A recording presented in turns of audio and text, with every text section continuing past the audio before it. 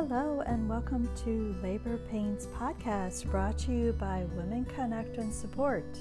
I am your host, Teresa Reiniger. This podcast is to help women and men that have experienced infertility or loss of a child during pregnancy or infancy.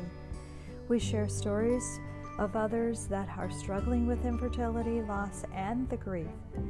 We will also have episodes with experts to help answer any questions and give you resources to help you with your desire to have a family. Today's guest, Connie, has endured a lot. She is still learning to cope with the grief from a recent loss. We had a little technical difficulty during this recording, but stick with it to hear how Connie is continuing to remember and carry on the legacy of her children.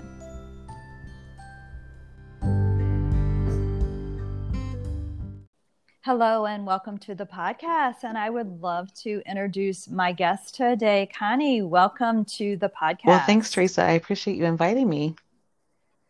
Sure. I am so excited, and that's always a word that I'm not sure if I should say or not, but I'm excited about me hearing your entire story and for you to share your story with the listeners, because we know when we share those stories, we can connect to other people. So that's where my excitement comes from. Another story that can be shared where we can help other people that might be struggling with infertility or loss of a child. So, as always, I'd like to ask you, when did you decide that you wanted to have children? So I am 48 now. So I got married to my first husband when I was 20. And I will say, when I first got married, I was 20, and between my sophomore and junior year of college, Tim was my high school sweetheart. So we had dated 5 years prior. And at the time, I didn't want children because I wanted to finish my college education. But after being married for a year and building our home, I don't know what kicked in, but something kicked in that I really, really wanted a child then at that point, such that we started trying after being married for a year, because I thought, wouldn't it be great if I got pregnant and then when I graduated from college, then I would have this baby and the next phase of my life would start. And I guess that's just how I had it would go. And so we didn't take any extra measures at that time to do anything about it. Cause like I said, I was still in college and 20 years old, not 21, I guess was when we first went off taking any kind of preventative measures. And if it happened, it happened. And if not, that's fine too, because I was pretty young. And, but it was at that point. And after probably 3 years, like 2 years out of college, I ran a piano studio and I worked with kids all day long. So that was fun and great. And so I got, like a kid fix, so to speak, every day almost. And I was also trained in kinder music classes, which are for even younger children. So, and I just all thought like it'll all happen when it's supposed to happen. And I was very laid back about it initially, up until about, I guess, the time I was 24. And actually what happened was my grandfather, passed away, and it broke my heart that my grandpa wasn't going to get to see my children. And my grandma was still alive. And I thought, there might be something up with why I haven't had children yet. And she was ill. And so I thought, I need to really check this out and see, because I would love for my grandparents to have known my children, because I was so close to my grandparents. And so we started, with the simple tests. And then we went to the more invasive tests. And then we went through, start, how the whole process goes. It starts like you try one thing and then that doesn't work. Then you go to the next thing that's more invasive and more expensive. And my husband was in graduate school at the time. And so we had, limited funds to pursue a lot of things. But by 1997, he was done. So then we really kind of I would say, buckled down and said, okay, now it hasn't. So we got married in 92. Now it's 1997. And we're really willing to invest more. time and energy. Right. Okay. And so I think I lose track because, it's been a minute. It's been, Yeah, it's okay. I yeah. get it. I And totally so get it. we went from one specialist to another specialist that was supposed to be more appropriate. So they said I had polycystic ovarian syndrome. And Okay. so the nerd that I am, I started researching like what can be done for that. And at the time, it was new information that for women with PCOS, that the drug metformin, that's typically used for diabetic people, would benefit getting your hormones straightened out, so to speak. And Okay. so we Yeah. started that. And then we also we started in vitro fertilization. And yeah, so we Okay. just went like I said, my husband at the time, my first husband, my children's father, was in the medical industry. So like he was up on the latest and greatest things that were happening. And like I said, it had been a few years. And so we just dug right in. And so then finally so that was 97, where we started investing thousands of dollars a month, not hundreds of dollars a month, because it gets Right. expensive Yeah.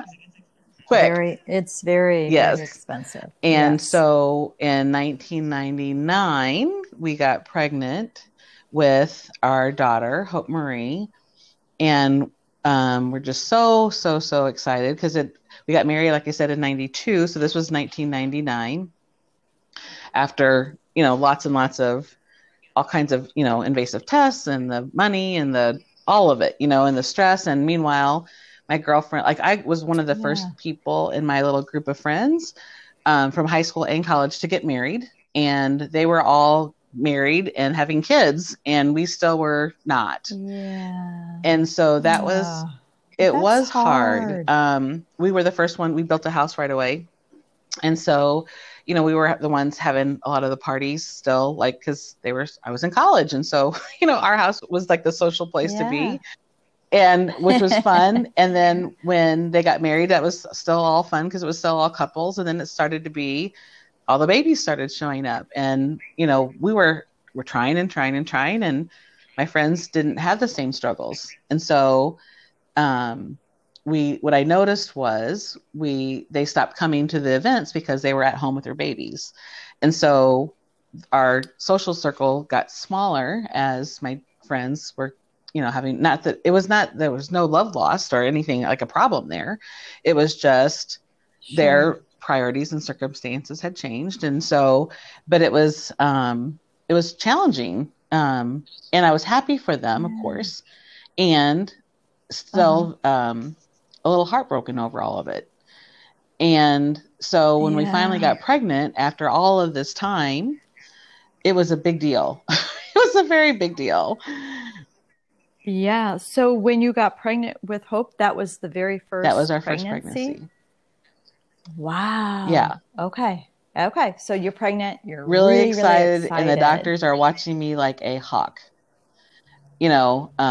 Lots of extra testing, which I thought was cool because, I got to see the heartbeat, and I got to, like, we were getting all kinds of, not just blood tests, but ultrasounds, like we were doing, I got to do vaginal ultrasounds in the very beginning. So I got to see every little, tiny growth, and, that was during the time where like the internet was still,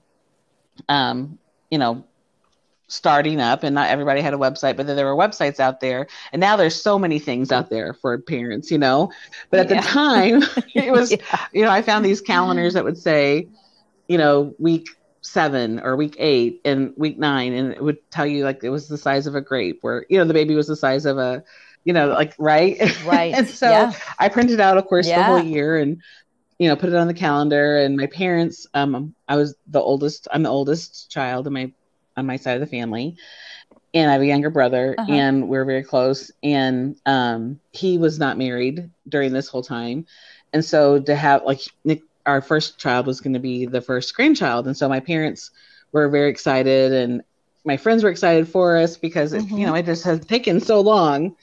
And so we told everybody right away, not even thinking that there could be a possibility of anything that could go wrong, because we thought that was behind us. The goal was to get pregnant. We got pregnant.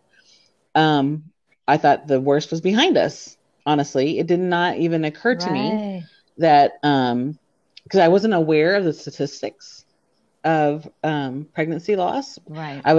When it happened to us, I was shocked to know how common it is, but it's not discussed. At least it wasn't discussed back in 1999 when we were going through all of that. No. But we had started to buy clothes, like I had been looking at things, but I didn't want to, like, I would say, jinx myself before I actually got pregnant. And so once I found out I was pregnant, I started, like I said, buying things and, decorating, and it was just this whole big, celebration of things, and my mom, everybody went a little overboard because we were just so excited, right? Well, yeah, that's totally understandable with you waiting so long, and then finally it has happened through everything that you had went through, and now you're pregnant. So the excitement is totally understandable. So what kind of transpired then? You lots alluded of testing. To that. This then was so a we loss. had lots of testing, and so again, I was telling everybody, and my friends would say, I remember my one girlfriend said, well, we didn't tell anybody until the second trimester, and you might not want to say anything. Well, that's not my personality. And I was just ready to celebrate after, everything we had been through. Yeah. And so, of course, so I told everybody that would even listen that we're having a baby. And then they said, well, you really want to wait until after your first trimester to say anything. And by then, I had shared it, Too late. And so it was not much. We were not in our second trimester very long. And like I said, we were getting weekly scans and lots and lots of testing. And it was, I think at week 15, 16, where we went in and I knew something was wrong when they did the ultrasound and they couldn't find a heartbeat. And they said, well, just let's try this again. Let's look at, like, we're going to do it this way. But like something in my gut just knew, like, this is not good. And then, like, how can this be happening? But we, everything was going so well, and so they basically said we could either, because we were early in our second trimester, they said we could either have a DNC and take her, or if you want, but this would be painful, you could just deliver her, and, then bring her in, bring the baby in, and we could do testing if you want testing.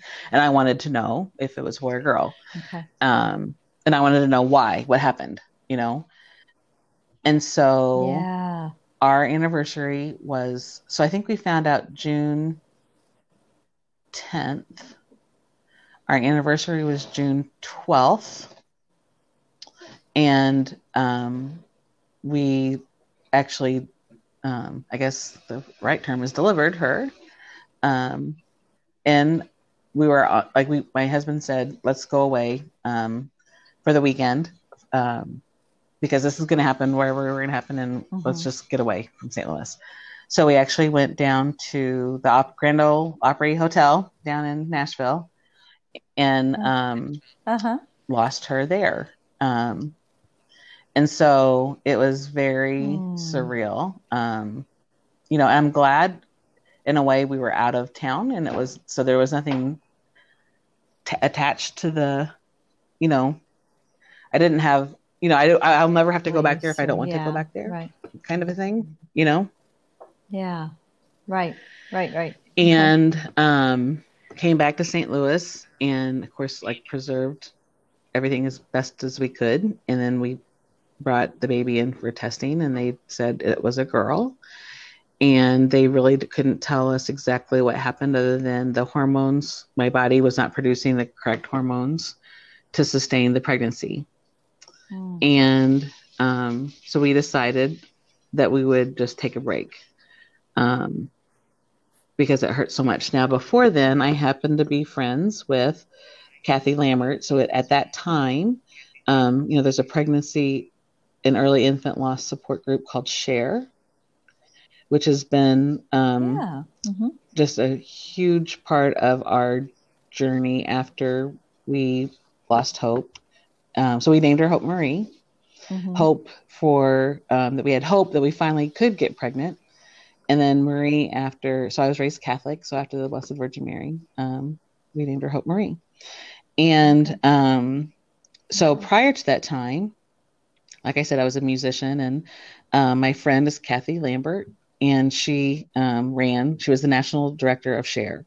So I would encourage anyone, if you haven't plugged into the resources that SHARE has, it was a really great group and lots of resources for support, because not everybody understood. Because for people who have not gone through a pregnancy loss, that have children, like they don't understand. Like there's a lot of people that just don't understand until they walk there, which is pretty much true for anything, unless you've walked that path, people can't relate to what it is that you're experiencing. And our society kind of gives us sort of some guidelines, but they're not very good guidelines with grief of what's expected of someone that has had loss, but they're way off of base with a lot of stuff. But yeah, SHARE is huge here in the St. Louis area. It was founded actually in St. Louis, and then now it was actually international across the country. Now.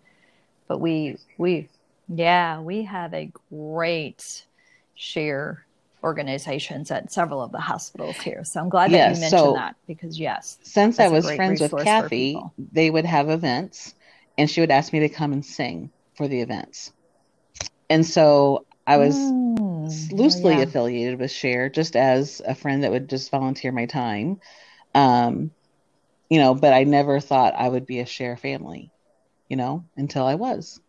And Tim and I actually wrote a grief journal for parents, because I know that infertility can do a number on your marriage. Just infertility could do a number on your marriage. So many things could do a number on your marriage, but like infertility was, because there was a lot of, I felt a lot of guilt because like he was the healthy one and I was the one that had the issues. And he never, ever, said anything like that. Like it was more the abuse I said to myself about it, and the guilt and shame that I felt around it. He never did. And we as women have a tendency to do that. I think women do that more. Well, I think as a whole, we take on a lot of responsibility. And Yes. And because it was my body, I had all of this, women, I think, also have more body image issues than men. And so then when it's your body that can't do what it was designed to do, and it was your body that failed at maintaining the pregnancy, like it never occurred to me that it could have been something was wrong with the baby. I just assumed it had to have been my fault. I didn't even question, you know what I mean? Yeah. I'm glad that you bring that up, because most women, that's exactly what they think. They blame themselves for the loss. And probably 100% of the time, or very close to that, it had nothing to do with what they did. Like you indicated. Yes. It had to do with the baby. And so we also had learned that, losing a child impacted marriages different ways, and that they had a higher divorce rate was one of those impacts. And so we were involved in an Yeah. organization called Marriage Encounter. So we had some tools and skills that we wanted to share with the share community.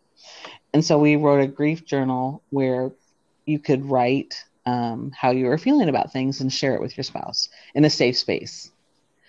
And so at the time, they published it and used it as a fundraiser. I don't know I haven't kept up with it. I don't know what they're doing with it now, 21 years later.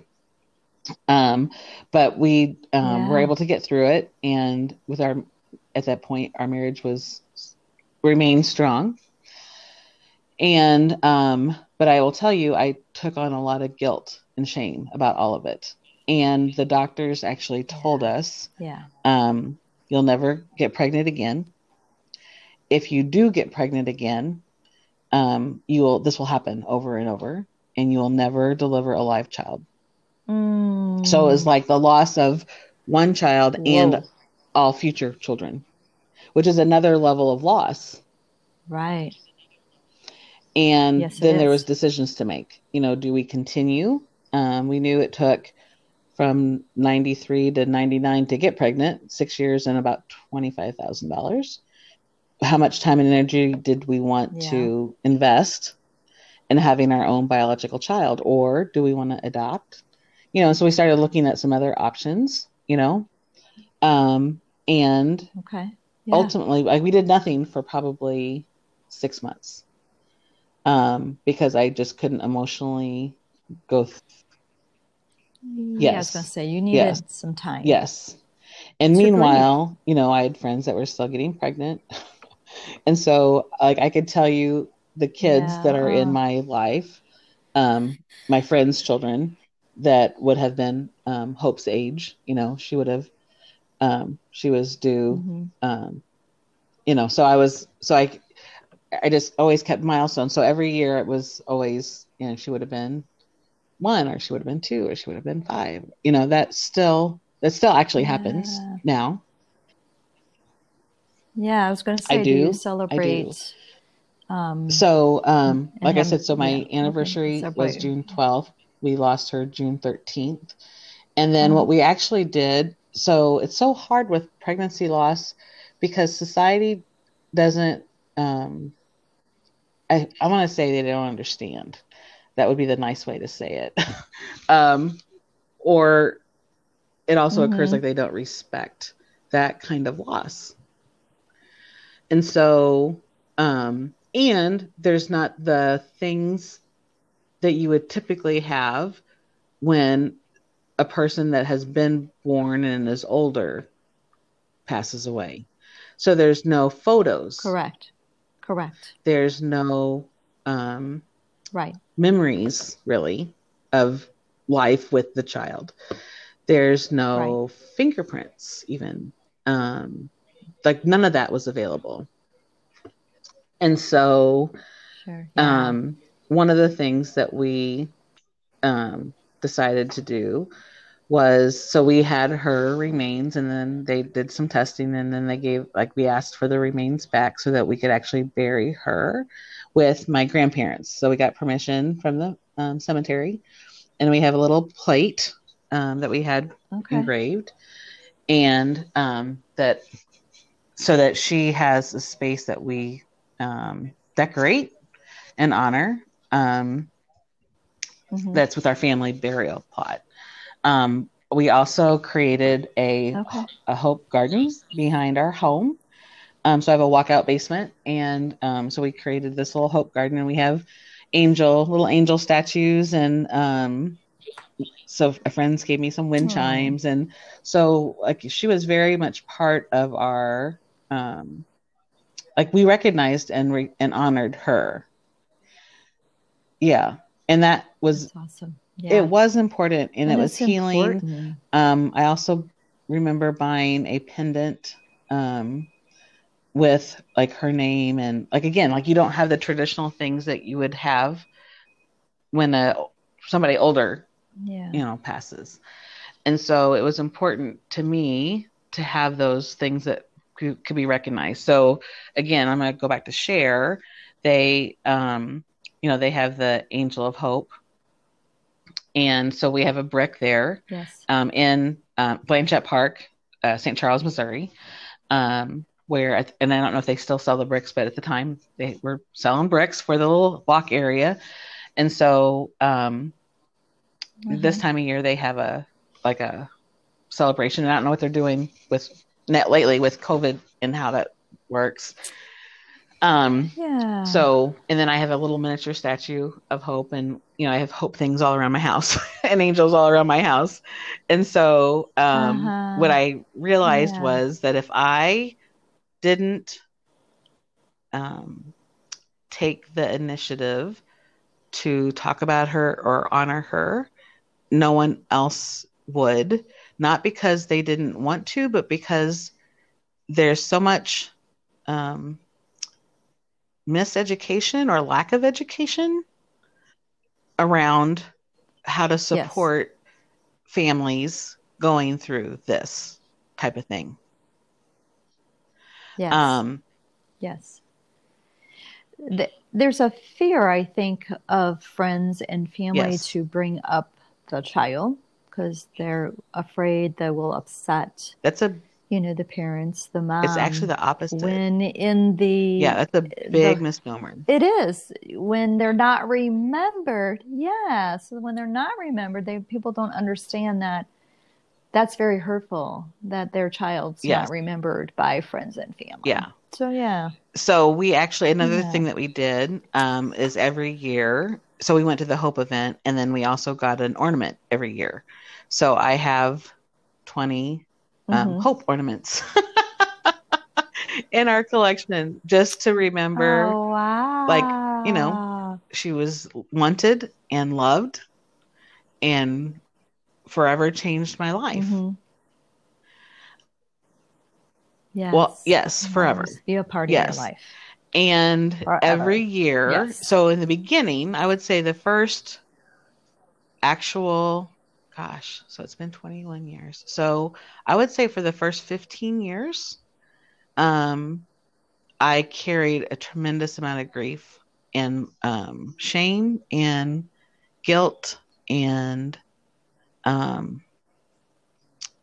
don't even know, it's those words seem insignificant compared to what it felt like, but just having failed, I had it that I failed. And a dear friend of mine, so our anniversary was June 12th, and like I said, we lost her June 13th. So I dreaded that time of the year. And so one piece of advice that was given to me that I do is to take that day, always that day, and do something to treat myself, like whether it's a massage or, typically it's a massage, but something to do to treat myself in honor of being her mom, and Mother's Day was almost a year later because this happened in June. And so, and my family was so supportive of it. They were like, you're still a mom. Like even though this is what happened, you are still a mom and you can claim that and don't. But I felt so guilty, I guess, because I thought that I did something to hurt her. And, grief and all those feelings I talked about, shame and guilt, are very slow vibration emotions that bring you down. And a friend of mine said to me, our loved ones in heaven, their vibration is very fast, very, very fast, very high. And Hope is always with you, which I knew on some level. And when you're hurting and are grieving so deeply, she literally can't get near you because the vibration difference is so big.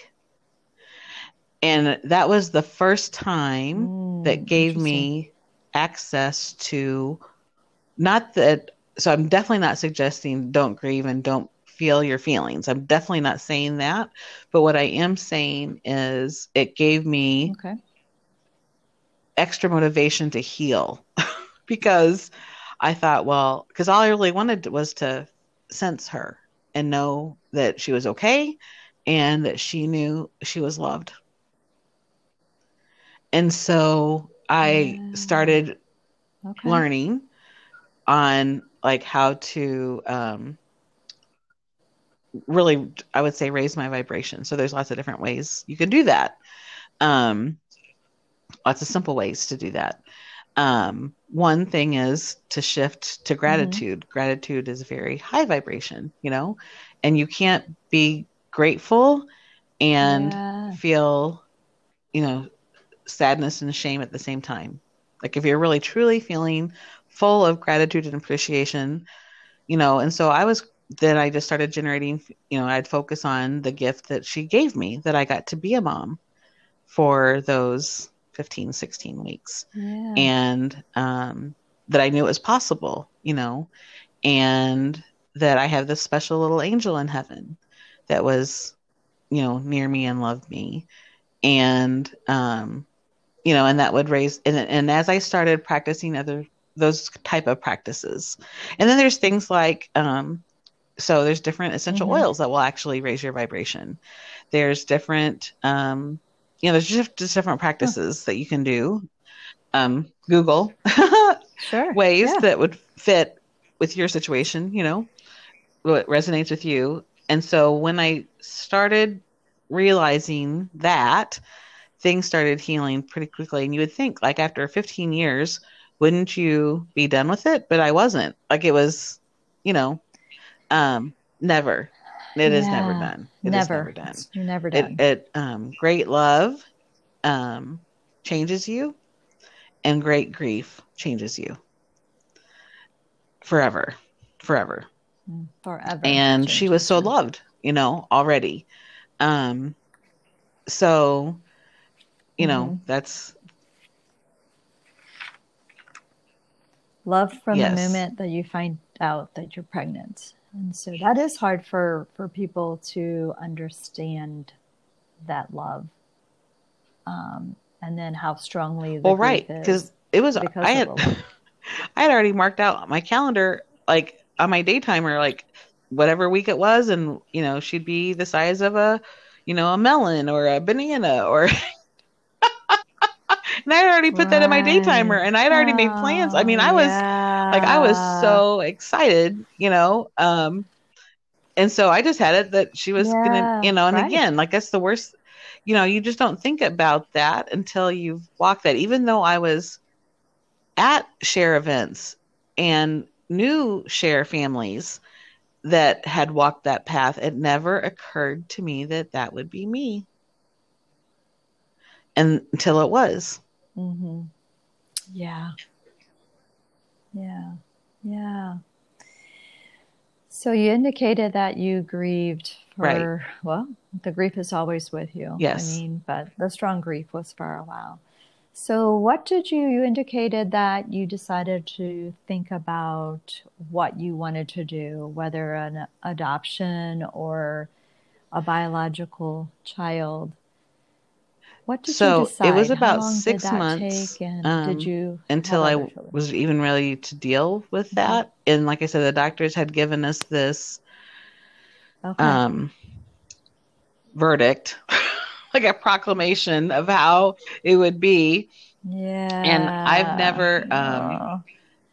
what I will, my experience in my 48 years has been the medical world has failed me more than they've helped me. That's just my own personal experience. My Hmm. What has helped me more has Okay. been getting to the root of what's actually happening and healing it, holistically or with alternative medicine types of Sure. things. And so, like I said, the doctors, Okay. they said to me, we're willing to take your money and do this again. And we're not predicting success. And so when Tim and I were, you know, had continued to discuss like what do we want, um, there were some barriers Yeah. with adoption because of some things that happened in his family legally that we would not qualify for a Okay. traditional adoption. I really wanted and I really wanted the pregnancy experience. Like I really was wanting that again. And I did not, and I wanted the baby experience. So because of these legal issues because of his brother, that impacted, more traditional routes. That's also very expensive, Yeah. Right. And then the best or the other option was foster care. And like I said, I really wanted a newborn. And that's not typically found in the foster care adoption system. Right. Yes. And meanwhile, this whole time I was participating in a prayer group. And prior to even, like I said, when my grandparents were alive and we were trying to have a baby, they told me, when we get to heaven, we're going to send you a baby. But that was like back in 1995. My grandpa died in 1995. My grandma went to heaven in 1996. So by this time it's 1999, 2000, And so I thought, well, I hope they didn't forget. Yes, I hope they didn't forget. And so, come on, Grandma, Grandpa. Yeah. So every Wednesday night I went to this prayer group, and we were continually praying. And I'm going to tell you what I believe happened. So we stopped pursuing, like we didn't do the IVF anymore. I did more research on with someone with PCOS, what else would make a difference? And so in addition to the metformin, what I had read was a low glycemic index diet would also make a big difference. So I read everything I could about a low glycemic index diet and followed a very strict low glycemic index diet. So I was doing the things I knew to do physically, naturally. And really it was prayer. And on Valentine's Day in 2001, we conceived our son, Nicholas. And so, and then I was terrified I was going to lose him. Yes. And so, and because we weren't seeing the doctor every other week and, taking my temperature to ovulate and all of the, all of the stuff that goes along with infertility stuff. In March, we were in Branson for a little getaway, actually for my birthday, and it was spring break. And like I said, I taught piano lessons, and so all the students were off for spring break, so we took off for the week. And so we were in Branson, not even having a clue that I could be pregnant because my cycles were all over the place anyway. So for me to be late was more typical than not. And so at one point we were in Branson and I was going to order an alcoholic drink, which I normally don't drink, but we were on vacation. I thought, what the heck? And of course we got a room with a hot tub in it. And my husband said, you haven't had a period and you really should have had one a couple of weeks ago. And do you think we might want to get a pregnancy test? And I'm like, well, we could get one. We've spent hundreds of dollars on pregnancy tests. Like what's one more, and thinking for sure there's no way because, what the doctors had said. And sure enough, we were pregnant. And so then we went out and bought another pregnancy test because, I just we couldn't possibly be right and couldn't believe it. Possibly be right. So then I was like, of course, stayed out of the hot tub and wouldn't drink anymore. But then I thought, oh my gosh, what if that little bit of, like one drink and being in the hot tub, it could have jeopardized my child. And so then it was like the anxiety. Yes. And then I was afraid to tell anybody because what if it happened again? And I was on high alert and, afraid to buy anything until I was like, maybe 20 weeks along, or, it was just, it was a total different experience. Cause the first time I was telling anybody that would walk near me, like, guess what? I'm going to have a baby, and, the second time was like, I just kept it all in. Of course, my mom and dad and our closest people knew, and mostly so that they would pray so that it wouldn't happen again. Sure. And, So I'm sure like Scary. week 15, Yes, 16 it were was really scary. hard And weeks in to get through. fact, we were, I think it was in June, we had an event that we flew to in Chicago. And when we were at this event for Marriage Encounter in Chicago, I started spotting. And so I'm out of town and it's about the same time. It was about the same time along when we had lost hope. And I had to really do everything I could not to just totally lose it, you know? And so we came back home, went to the doctor, and then, you know, they put me on modified bed rest initially, but by August I was on full bed rest. And I had developed preeclampsia and gestational diabetes. And of course, again, it was all about this shame, like if something happens to this baby, it's going to be my fault again. And so it was, I enjoyed being pregnant as much as I could. And I was still waiting for the other shoe to drop. And Nicholas was due November 17th. And so, like I said, in August, they put me on bed rest and they had like this equipment that they could put on my nightstand and monitor me from home. And that worked for a couple months. And then once October hit, they thought it was best to move me to the hospital. And so they did. And so it was scary, honestly. And of course, and I didn't buy anything until we knew it was a boy. Like once we found out it was a boy, and I'm like, well, we're far enough along. Like we could start buying clothes. We could start buying a crib. We could start actually decorating. And because I was just so afraid to do anything, you know, and I will say during that whole process with getting pregnant with Hope, losing Hope, then getting pregnant with Nicholas, my prayer life and relationship with God deepened quickly and deeply. And I thought I was pretty spiritual before then, but it was a different, like I was totally relying on God because science had let me down, honestly, with my experience. And so, because there's very little that can be done to, like, if they know you're losing a baby, there's not like there's a thing that you can do. Right. Not early on anyway. You have to be much later in pregnancy to stop labor, or even, you know, to stop if you're starting to dilate. But once you're too far dilated, that can't even be stopped, you know. But it's later in pregnancy that they'll do those kind of things. But when you're not very far along, they can't do a thing.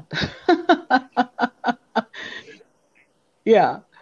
Yes. Well, and so the doctor said, we're going to take Nicholas early. We think that he's ready. Like he'll, you know, he may have to be in the NICU, but we would rather take a chance given your history.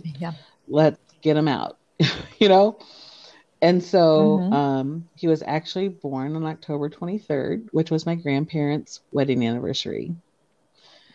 So he was my miracle from the moment we found out we were pregnant, because like I said, we had taken a break from, you know, all the science infertility stuff. And then he was, like I said, he was due November 17th, but born October 23rd, which is just 4 weeks early. So he was actually perfect.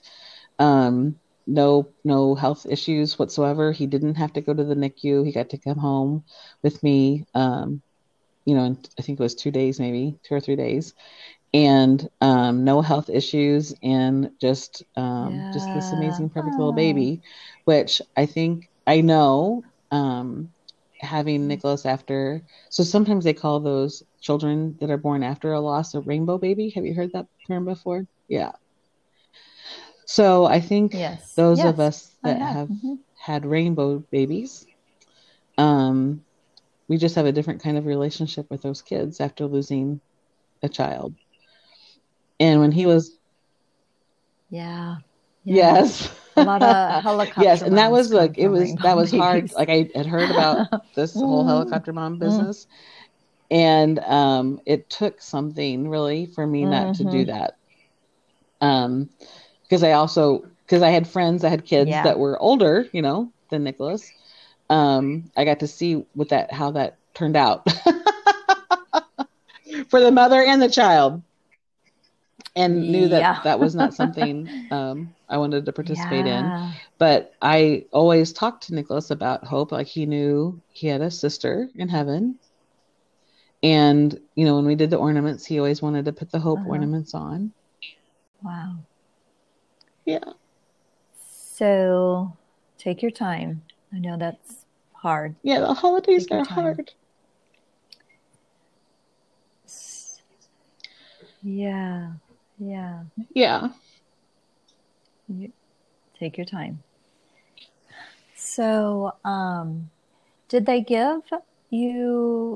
do stuff to get Nicholas's lungs developed when they No, what decided to happened? take him early? Is So that it's so why he interesting, like how our bodies had such a short operate. stay, or? So I think I mentioned I had preeclampsia and gestational diabetes.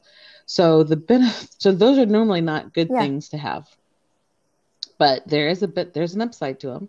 So the No. upside of preeclampsia is that the extra pressure, has the baby's lungs develop faster, which I didn't know that either. And then I didn't know that. the Okay. gestational diabetes has the children grow bigger faster. Yeah. So Nicholas was born, he was 6 pounds, 7 ounces. Yeah. Which is like, that's a normal size baby. Like that's not really that little, I think he wore preemie diapers for maybe just a couple, like maybe a week, not long. And he was almost 20 inches long, 19 inches and 3/4.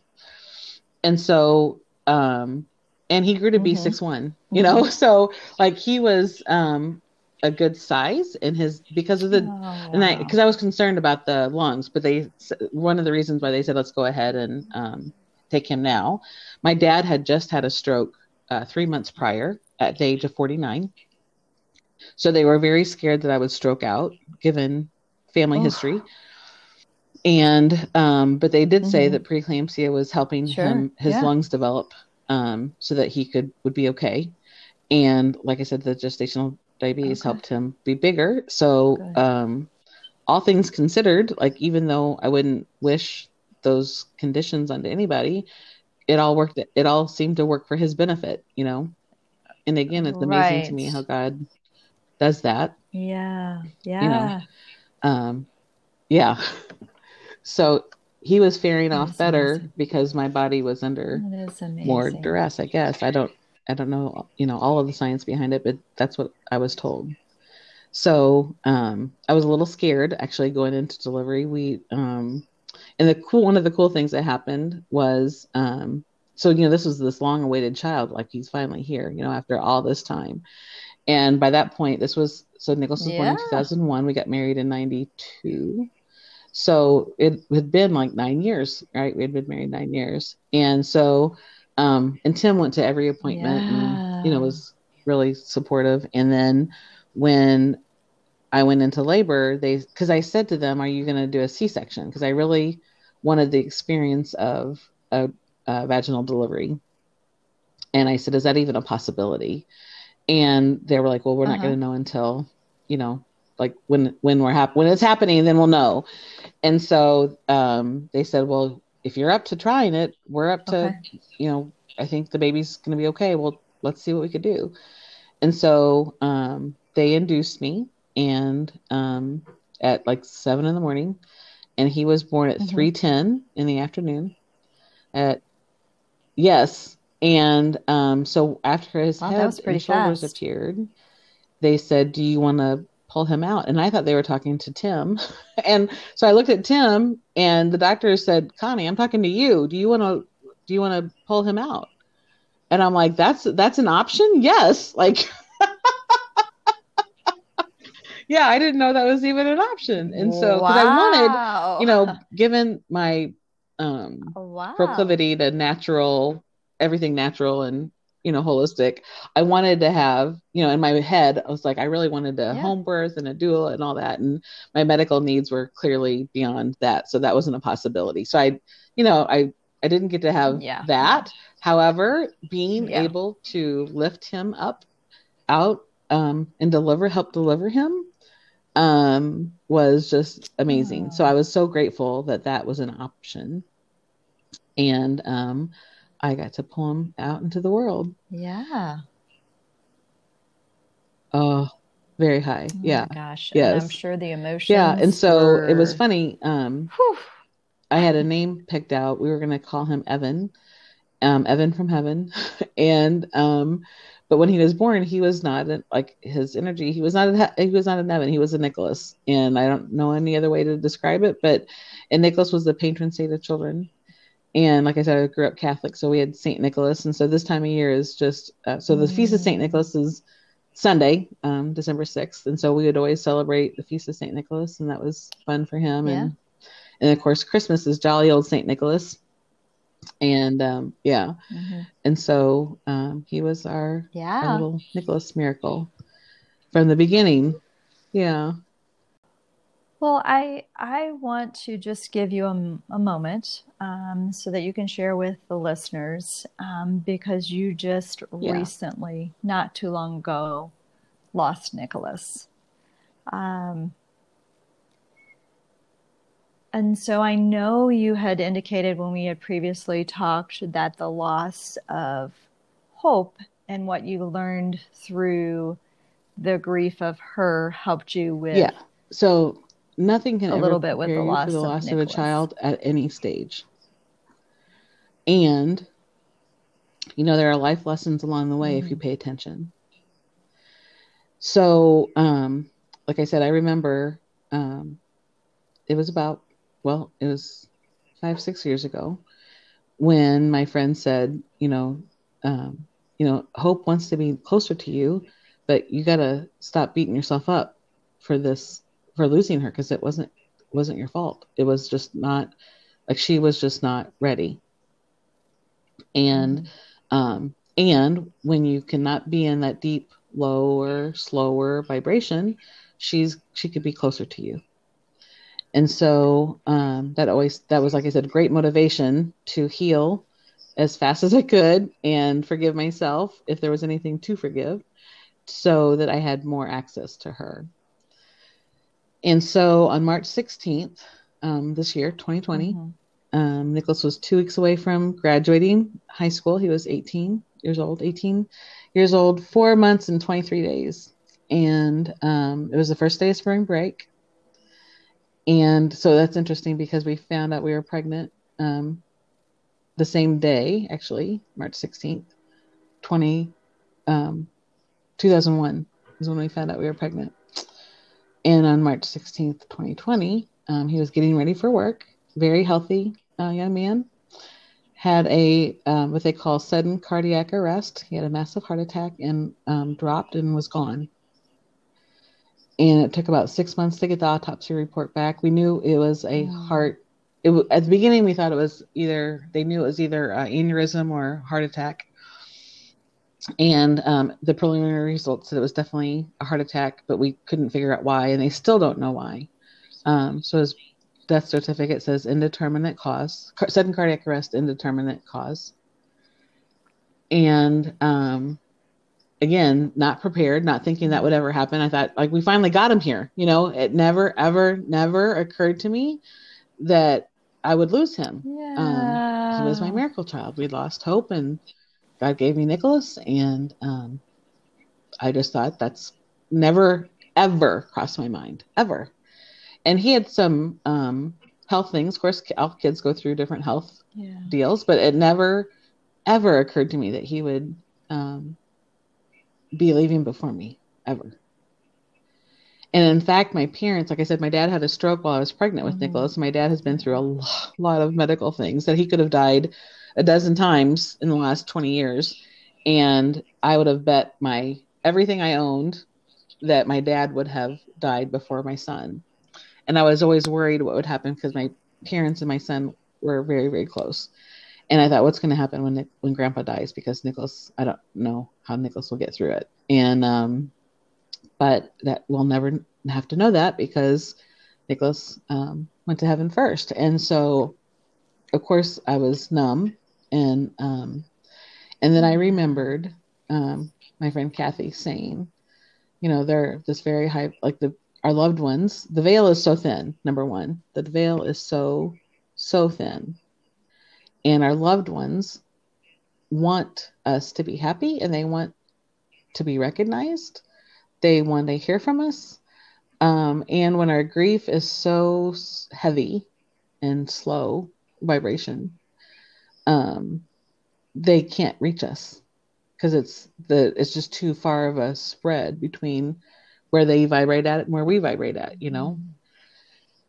And so I remember thinking that first day, like, I don't know how in the world I'm going to do this. Because this time the grief is very different. Because I have pictures and I have memories and I have, the funeral home took his fingerprint and I have a necklace with his thumbprint like on it. And it's just a totally different experience and similar at the same time. And I decided, really it was a decision, that a couple things. One was I was not going to allow his death and his legacy to be that his death destroyed his mother. And so to focus on, like, I have to be grateful for, like, if God would have said, I'm going to give you this child, but you're going to get him for 18 years, 4 months and 23 days, and that's it, I would do it all over again. But I remember making a decision that I was going to focus on gratitude for the time that I did have and the memories that I did have. And every day, really, it's about, my day is structured around what can I do to raise my vibration so that I could feel Nicholas still. And really, it's just been by the grace of God that the right things and the right people at the right time come into my world. And I would say, 90% of the time, I have a peace that surpasses all understanding, because I know, like, he was very active at our church, and like, I know where he is. God actually blessed me with a vision. And I know he's there, and I know he's with his sister. And I've had that confirmed in a few different ways, actually, which it is. And so both of my children are in heaven. That's awesome. Each loss was different, and yet the coping strategies are similar. And I know when I want to feel closest to them, like I said, I do the things that I can do to keep my vibration high and be in gratitude and be in joy. So I was having a hard time recently since Thanksgiving and the holidays. So I was feeling particularly sorry for myself one day, and a friend reminded me that while this may be your hardest Christmas, this will be Nicholas's best Christmas ever. He gets to be with his sister and his great-grandparents and with our Lord. And how do I begrudge that? Like, I can't compete with that. So you have endured a lot, Yes. You've had infertility struggles to begin with, the loss of hope, For sure. a miracle. You received a miracle with Nicholas, and then you lost Nicholas. But you are such an inspiration. Thank you for saying that, to Teresa. other women. I believe you're an inspiration to me. To just keep thinking of the positive, giving gratitude. So before we conclude, I want you to share, if there's anything more you'd like to share with the listeners. You've shared so much. I'm sure you've inspired all of them and have encouraged them to just keep going. But if you have any other words of encouragement or advice to the listeners, that have are having infertility struggles. I mean, you've given some great advice already on that, or through the loss. Well, so one of the things that I would anything you give, would this like to would be add? advice I would give everyone. And Nicholas and I talked about this, but I think it's appropriate mostly Okay. in those, what I would say, what we would call devastating circumstances. Because infertility is devastating. It's a loss. It's a whole grief process. Just that, not, I don't want to say just infertility, but infertility by itself Definitely is a grieving, something to grieve, because it's all your projected hopes and dreams that you may or may not have had since you were however old, And I remember someone saying to me, the most important decision you'll ever make in your life is whether things are happening to you or things are happening for you. And it's very easy, I think, in our society to be someone who, my life would look differently if I lived like life was happening to me. Like poor me, I had all this infertility struggles and heartache and bills and, et cetera. And then poor me, I lost my first baby. And then poor me, I mean, you know what I'm saying? Like it's easy to go that route. And society will be glad to support you in that. Right. Yeah. Yeah. And there's the road less traveled. Yes. Where life is happening for our highest and best good because God loves us so much. And to look for the blessing.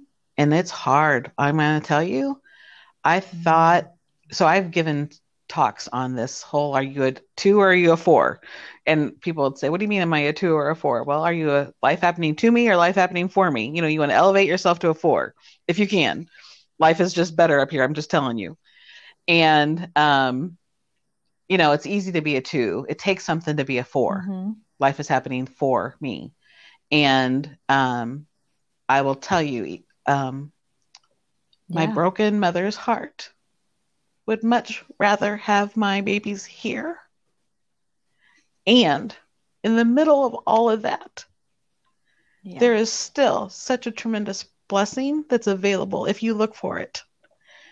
And so to be a 4, you really need to keep your eyes peeled out to look for it. Like where is life happening for me in the infertility? Well, then I got to know my body better. I got to learn about the low glycemic index diet, which made me feel better, whether I was pregnant or not pregnant. I got to meet some incredible people. When I lost hope, where was that? How was that for my benefit? How is that life happening for me? Well, again, the incredible people that I got to meet and the healing I got to do and the deeper relationship with the Lord that I got to develop. And then with Nicholas, I will tell you I feel like this is my PhD program in life happening for me. And in the middle of all that, like I know in my brain, like my heart still wants him here and wants hope here. But my consciousness, my thinking, like my brain, part of my body, knows like it's actually a pretty cool thing to have an angel in heaven that like he helps me. Like I call on Hope and Nicholas, like, can you help me out here? And not that I don't, like I still, like I know God, they're not, I'm not elevating them because I have friends that are like, they're not God. I'm like, I know they're not God, but they got connections that I'm telling you, there's a spiritual realm that's available for us that most people do not tap into or appreciate or acknowledge. Yeah. And to have those close loved ones on the other side of the veil, which is so thin. I had one of my best friends on the planet said, I would not trade places with you forever. I don't know what I'd do if I lost my daughter. And I'm a little jealous. And I'm like, really? And she said, Connie, like all of these miracles that have been happening since Nicholas went to heaven. And, and so, before I go to bed, I ask for Nicholas and Hope to come visit me. And then I also tell my brain, like my subconscious, you're going to remember this. And after a while of practicing that, like that's what started happening. But you have to ask. You have to ask before you go to sleep, and you tell your brain, because we dream every night. And so I've been able to have some beautiful messages come through because I was looking for the blessing. And that would have happened if I was a victim about any of it. Such great words of wisdom, encouragement, and inspiration for all of the listeners. Thank you. But so again, thank you so much.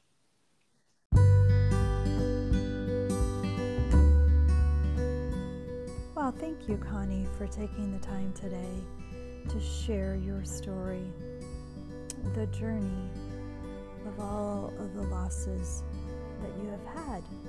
But you are such an inspiration with all of your coping skills, all of how you are inspiring others and teaching them the coping skills that you have learned and continue to learn. I thank you so much for sharing this time with me. And thank you, listeners, for taking time to listen today. I hope that Connie has inspired you and given you some hope on your journey. I hope she has shared some coping skills, some things that will help you with the grief.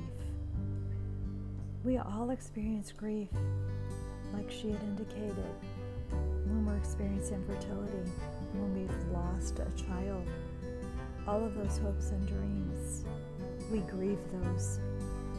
If you have been inspired by this podcast, please share it. Copy the link, subscribe, share it on your social media. If you can share this with one person that it will help, I know Connie would so much appreciate. She is a woman that really, deep down, like all women, want to help other women that are struggling. So share this. As always, if you would like to connect with me, you can do so through Women Connect and Support on Facebook, or in the show notes is my email and phone number. Reach out to me. Would love to hear from you. Would love to hear your story. Would love to help you with your journey. I want you to know that you are not alone on this journey. We are here to connect with you and to give you support through this most difficult time of your life. And we also know that sharing stories is so powerful. It can help so many and will always inspire others and give them hope.